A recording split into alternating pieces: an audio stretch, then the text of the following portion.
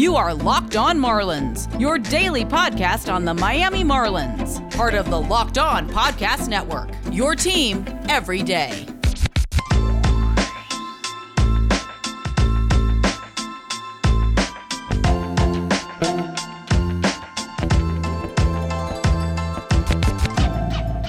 Welcome back to the Locked On Marlins podcast, your go-to daily podcast on all things Miami Marlins. As always, I'm your host, Arm Layton. I'm a longtime Marlins writer as well as a prospect writer and analyst. And in today's episode, we're going to recap now the Marlins' third win in a row and look forward now to the next two games of this Brave series and then some more friendly games on the horizon for this team. Big win yesterday. I know that it's super early in the season, but you got to set the tone, especially in a tough division like the Marlins are in right now in the NL East, which is just a behemoth, but it's not looking as strong out of the gate. Do I think that means the NL East isn't going to be good? Of course not. But at the end of the day, you play the same amount, the set amount of games against each division opponent, and that's going to be the consistent number. So whatever record you're going to put up, and whether you get those wins earlier in the season or later in the season against the division foe, you're going to have to play that amount of games against them. So each win you can squeak out against a team like the Braves is one less game you got to worry about, and you can shift your focus to, like I said, this division is going to be won outside of the division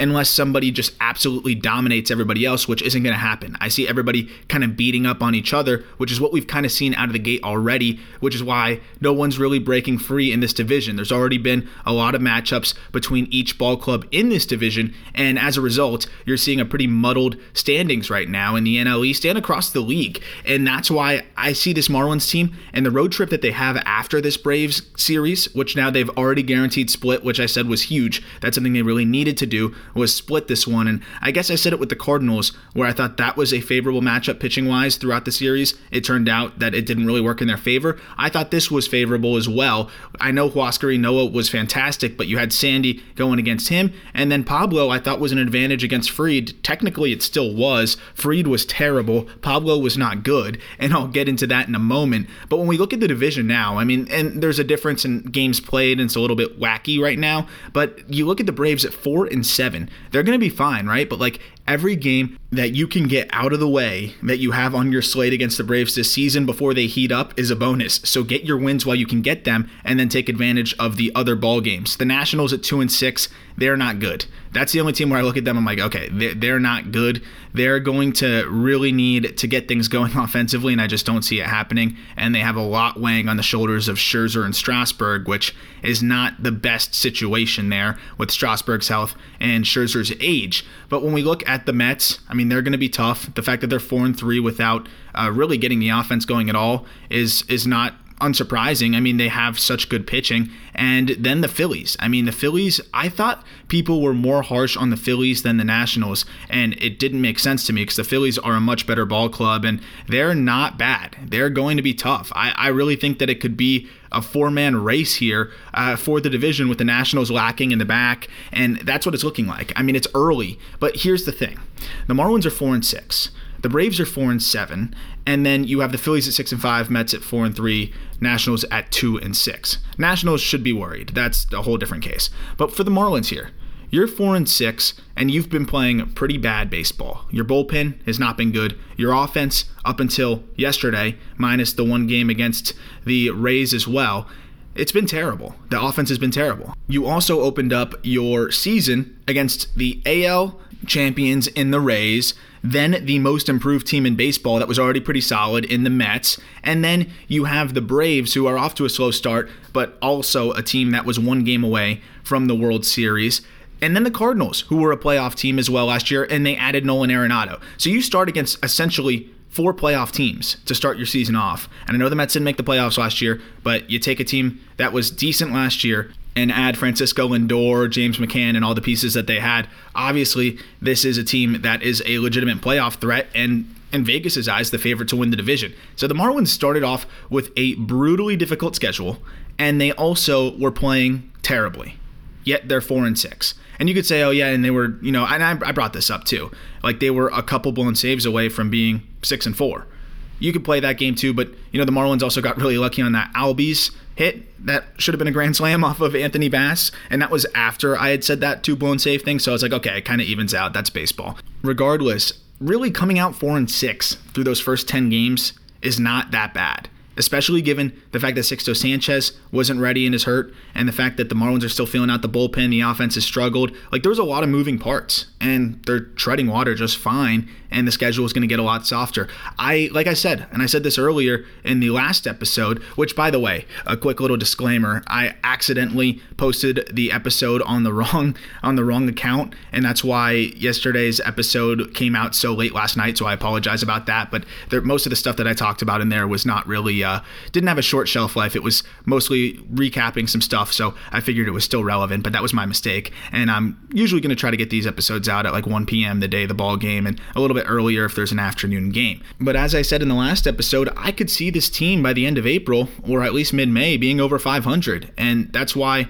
you can't panic too much early on. There was very valid reason to be frustrated, and I still think there's some valid reasons to be frustrated, especially when we talk about the catching situation. And I feel like I'm going crazy and just driving you crazy by talking about the catching situation so much, but how do I not talk about it? That's the thing. It's really hard to talk about anything else right now when the blatantly most glaring hole on the team is the catcher position. Defensively, offensively, in any way you can imagine, it is the most glaring issue for this ball club. So the Marlins are going to need to address that. I think they know that. I think they're probably addressing it as I speak right now. And if they're not, they are out of their minds. And that's why I'm not going to really beat a dead horse at this point. If I don't hear anything and we don't see anything in a week or two of the Marlins not even exploring options, then, that's where we can start to get pretty upset. But I think every single game you move forward here without a new catcher or a contingency plan is a mistake. It's that bad right now.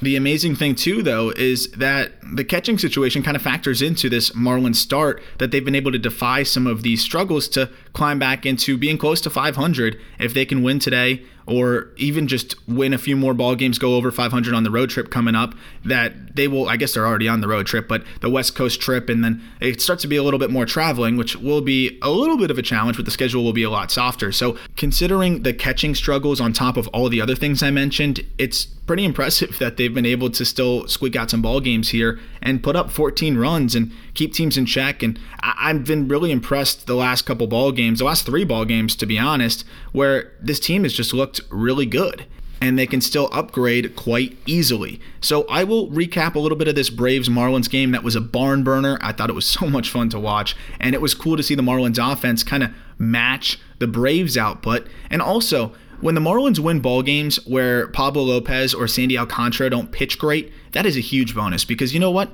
They are going to pitch great a larger portion of the time than they are not going to pitch great. So to win those ball games is like you're playing with the house's money. So great win by the Marlins, especially with Pablo just tending to struggle against the Braves, and I'll talk about that a bit as well. Before I get into the next segment, a reminder that this episode is brought to you by Built Bar. Built Bar has 18 delicious flavors, and there are so many to choose from. You got caramel brownie, cookies and cream, mint brownie, salted caramel, orange, toffee almond. I can go on and on and on. They're all covered in 100% chocolate, soft and easy to chew, and they are great for the health-conscious guy or girl. Whether you're looking to lose or maintain weight while still indulging in a delicious treat, Built Bar is perfect for you because they are high in protein, low in calories, low in sugar, low in carbs, and low in fat, and everything you want out of a protein bar. If you go to BuiltBar.com right now and use the promo code LOCKED15, that's LOCKED15, you'll get 15% off your next order at BuiltBar.com. That's LOCKED15 for 15% off your next order at BuiltBar.com. So let's dive into this fun ball game for the Marlins. Adam Duvall, and this is not an exaggeration, one of the best offensive performances in Marlins history. Like really one of the best offensive performances we've seen. And the Adam Duvall phenomenon at Truist Park is very fascinating. Like, I want to get super amped on Adam Duvall, and I know he's as streaky of a hitter as you're going to find. Like, you're going to ride the wave where he's hitting a home run every at-bat, and then you're going to ride the wave where he's striking out almost every at-bat. And that's why it's good to have the extra outfielder where when he's struggling, when he's slumping, you can take him out of the lineup and you can plug in Cooper or Dickerson or whatever you want to do. Right now, obviously, you are not taking him out of the lineup. I would want him to hit every time if he could. I mean, he is crazy. But at Truist Park, that's the thing. He's extra good. I don't know what it is. I don't know why he sees the ball so well there, but he is extra good at Truist Park. You look at the numbers last year even. in 28 games. And I know it's not a huge sample size, and I know he had a great year last year, so of course his numbers are going to be good at home. But when you look at him on the road, he wasn't that good on the road. That's the wild thing, is he wasn't really that good on the road. He was fantastic at Truist Park. Last year, Adam Duvall hit 287, 364, 575 slash line with 7 home runs in 23 games at Truist Park. On the road, which was 24 games, 194, 245, 495 slash line. He did have 9 home runs. So I will say, he matched the home run total, or actually beat the home run total by 2 in one more game. But why is there almost a 100-point difference in your batting average on the road versus at home? I just don't really know what the difference is here for him. He had some bad luck. 175 BABIP, which is insane on the road, and then at home, a 310 BABIP, which is also very high.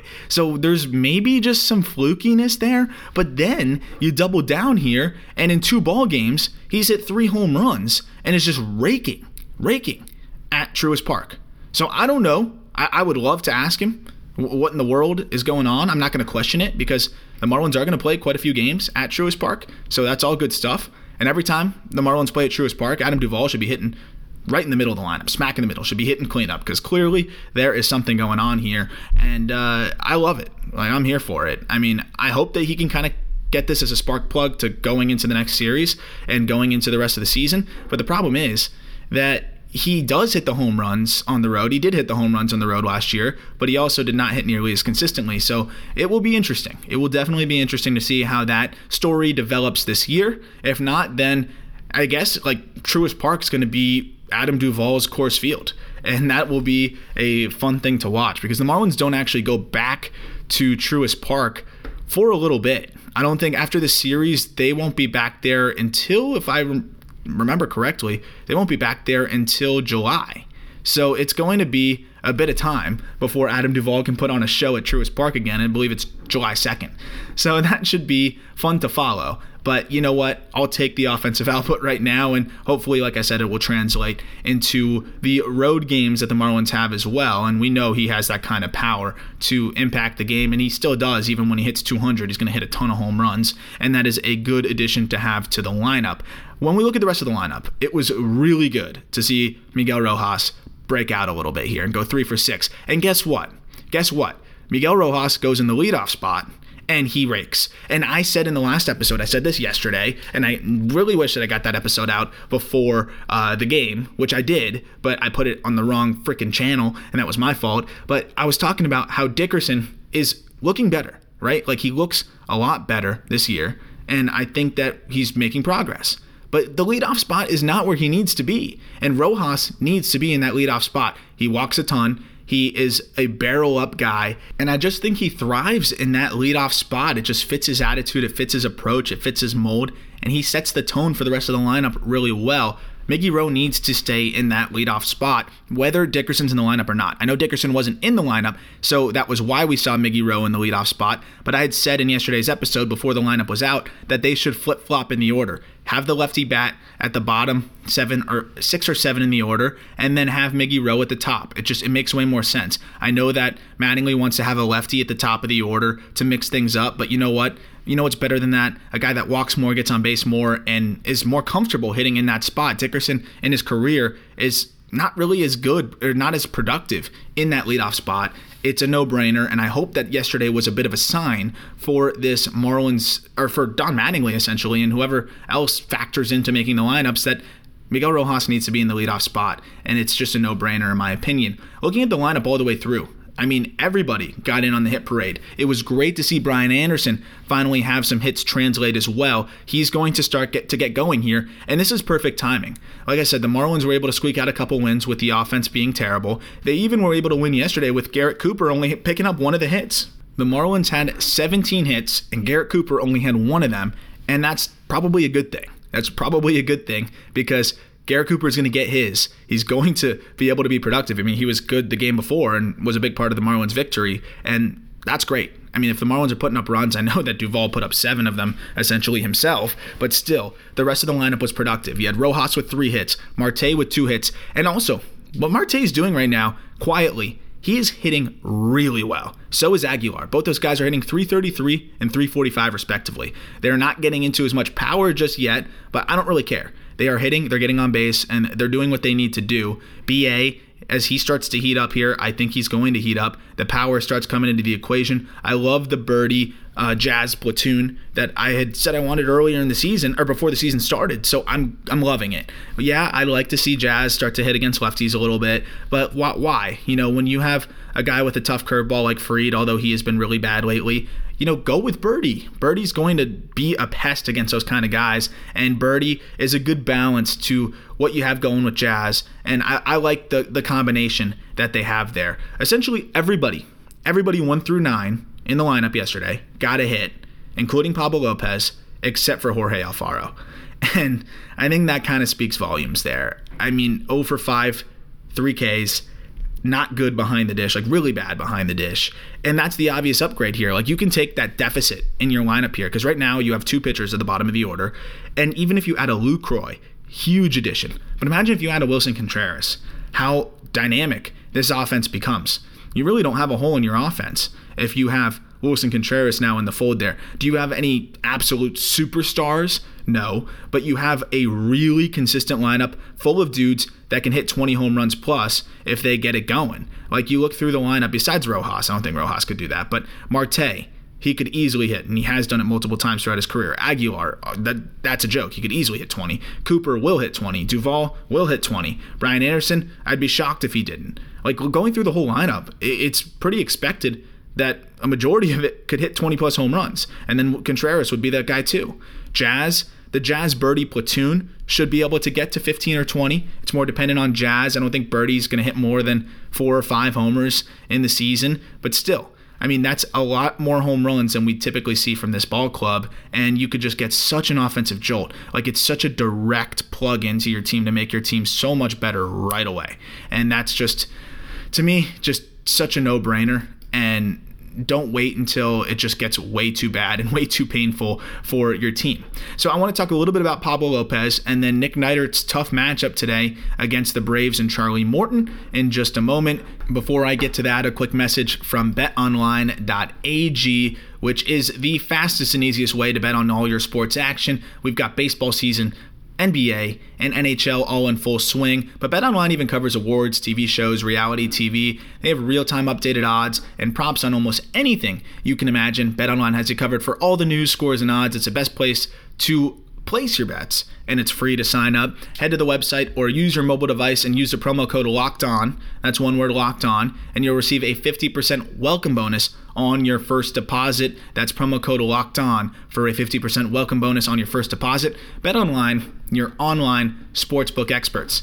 So let's recap this Marlins game from the pitching side and then look ahead at this schedule that they have that I keep talking about that's relatively favorable, and then a little bit about the Neidert-Morton matchup that I think could be a very, very tough one for Nick Neidert. I'm a little bit nervous ahead of tonight's game for him, but we'll see. He held his own against a good Mets lineup, but this is a team that does like righties. As we've seen, they are able to, get to pitchers, pretty quickly and ambush them, which is a little bit of what happened to Pablo Lopez last night. So in regards to Pablo, I didn't really think he was that bad. I mean, the final stat line, 4 innings, 9 hits, 6 runs, 1 walk, 6 Ks. This Braves lineup is one of the best in baseball, and they've seen a lot of Pablo in the last, I guess, half a season, you could call it, because it was a 60-game season last year, and now to start this year, we're only 1 start in against the Braves for Pablo, and it's only his 3rd start of the season. So they've seen a lot of him. A lot of Pablo's last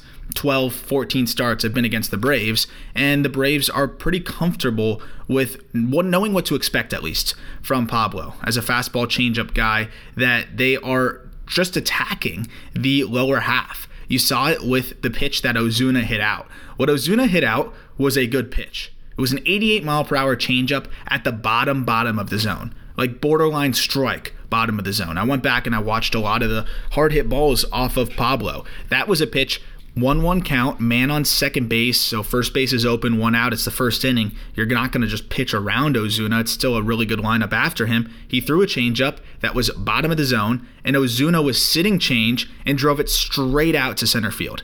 There's not a lot of hitters that can do that. There's not a lot of hitters that are going to hit a changeup located well at the bottom of the zone straight out to center field straight away.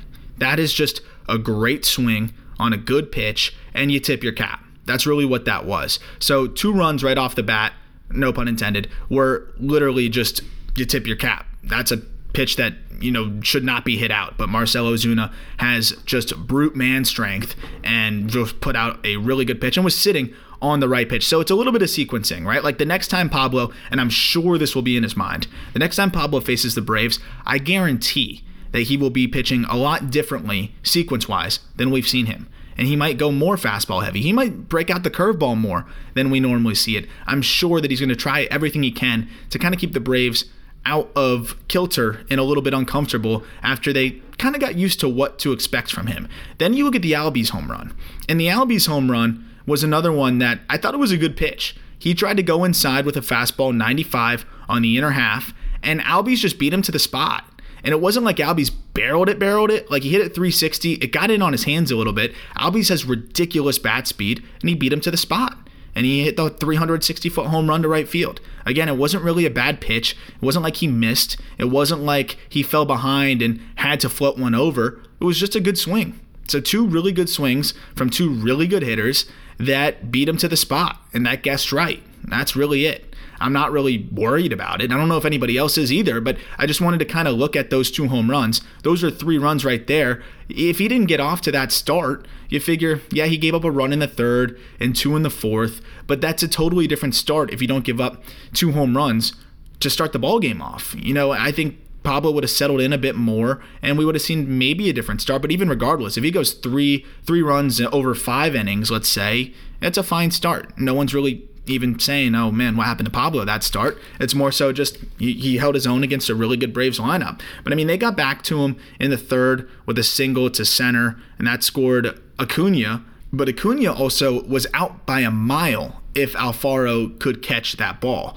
It was a short hop a little bit, but all Alfaro had to do was just catch that ball, and he was out by a mile at home plate. So that was a run that really probably shouldn't have even been charged to Lopez. It was a great job getting the ball in by my man Marte in center, and that really should have been an out at home. Regardless, that run didn't end up mattering much. John Curtis came in first in relief and had his best outing as a Marlin. Inning in 2/3, 1 hit, punches out 2, looked much stronger. The velo was up a bit, slider looked good. Curtis, that would be a big bonus to this bullpen, which I'm expecting Curtis to be solid. And he's starting to look like the guy that he looked like with the Rays. So that is a big bonus for this team, too, if they can get something out of Curtis. Detweiler, again, looking pretty tough on lefties with that slider. Comes in, makes 3 pitches, strikes out the guy he needs to get, and then that's it. Bass, living on the edge with Bass, but he does go and pitch a scoreless inning. Still gave up some pretty loud contact, but we lived on the edge. He got out of it. Same thing with Pop. Living on the edge a little bit, but he pitches a scoreless inning. Paul Campbell, a little bit disappointing with what we saw from Campbell.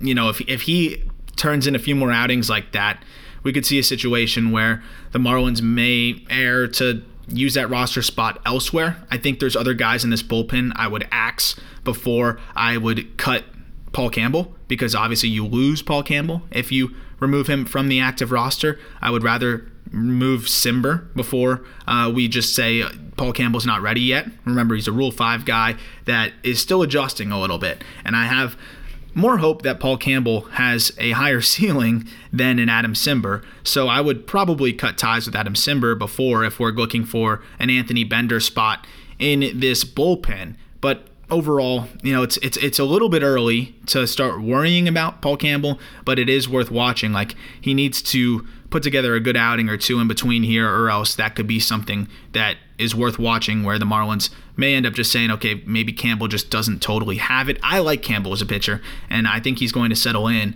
It's a different role for him. It's a little bit different just coming out of the bullpen, and we'll see. I mean, again, it's a really tough lineup to just come in at your 2nd or 3rd outing in your career and be able to just carve guys up, and the first outing of his career was a really uncomfortable one as well. So we'll see how Campbell looks moving forward. Overall, the pitching, Could have been better. I mean, you gave up 8 runs, but it's the Braves. When you put up this many runs, you're kind of pitching with a lead, and you're not going to pitch as carefully, just attack hitters and not be too worried about a couple runs coming across. And that's kind of what happened with the Fish, though. In the 4th inning, it did get a little bit close as it got back to 8-6, but then the Marlins ran away with it, made it 14-6, and then in the 9th, that's where a few runs were pushed across. So still the Marlins seemed to be in control majority of the ball game, and that was great to see. The Marlins already, at worst, split this series, and now they're playing with the house's money. If you go on the road in worst case scenario, you split with the Braves, that's a win. But now they have a chance to take this series over the next 2 ball games, which is what I'm going to jump into next year. You got Nick Neidert versus Charlie Morton.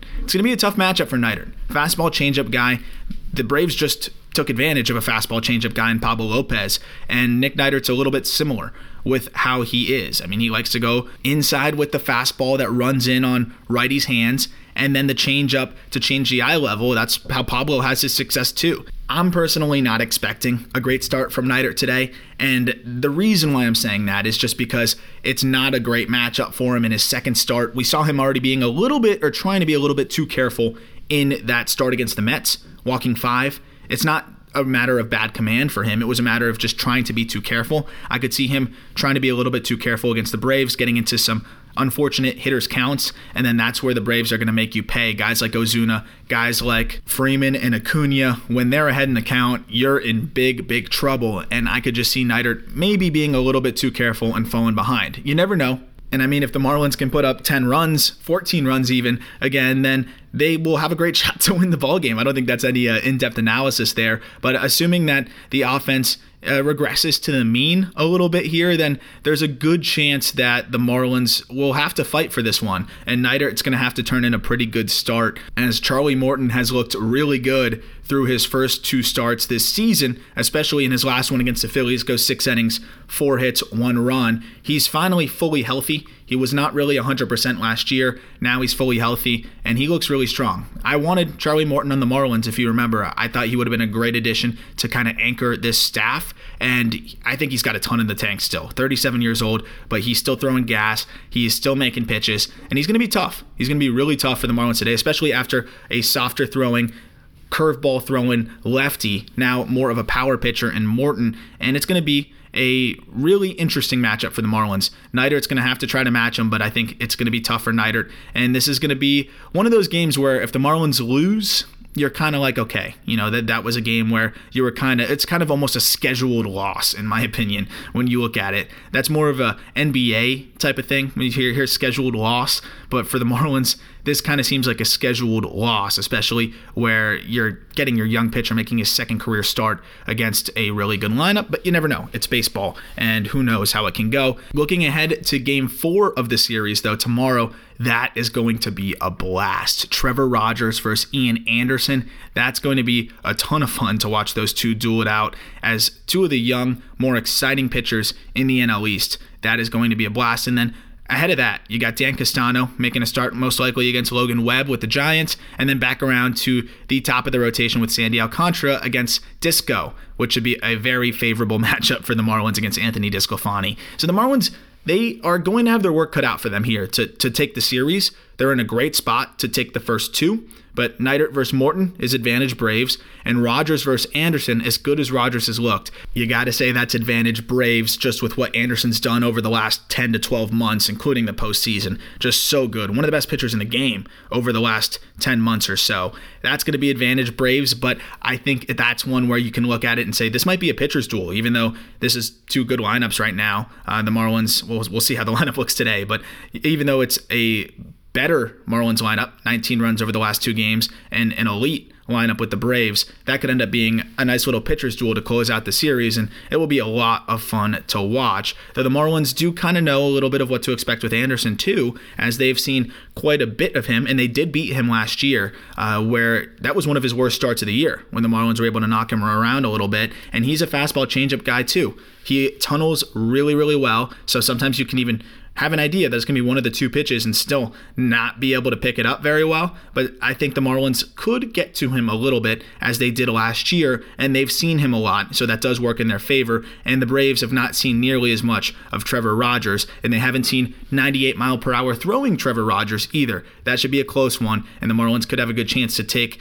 the fourth game to make it 3 out of 4 against the Braves, which would be a huge bonus after the start that they had to this season. As always, thank you for listening. I'm looking forward to wrapping up this Brave series, moving on to the Giants and then Baltimore and then the Giants again in what could end up being a pretty solid April for the Marlins. Don't give up the hope. There is some good things trending forward for this ball club. Thank you for listening, and I look forward to talking Marlins with you tomorrow.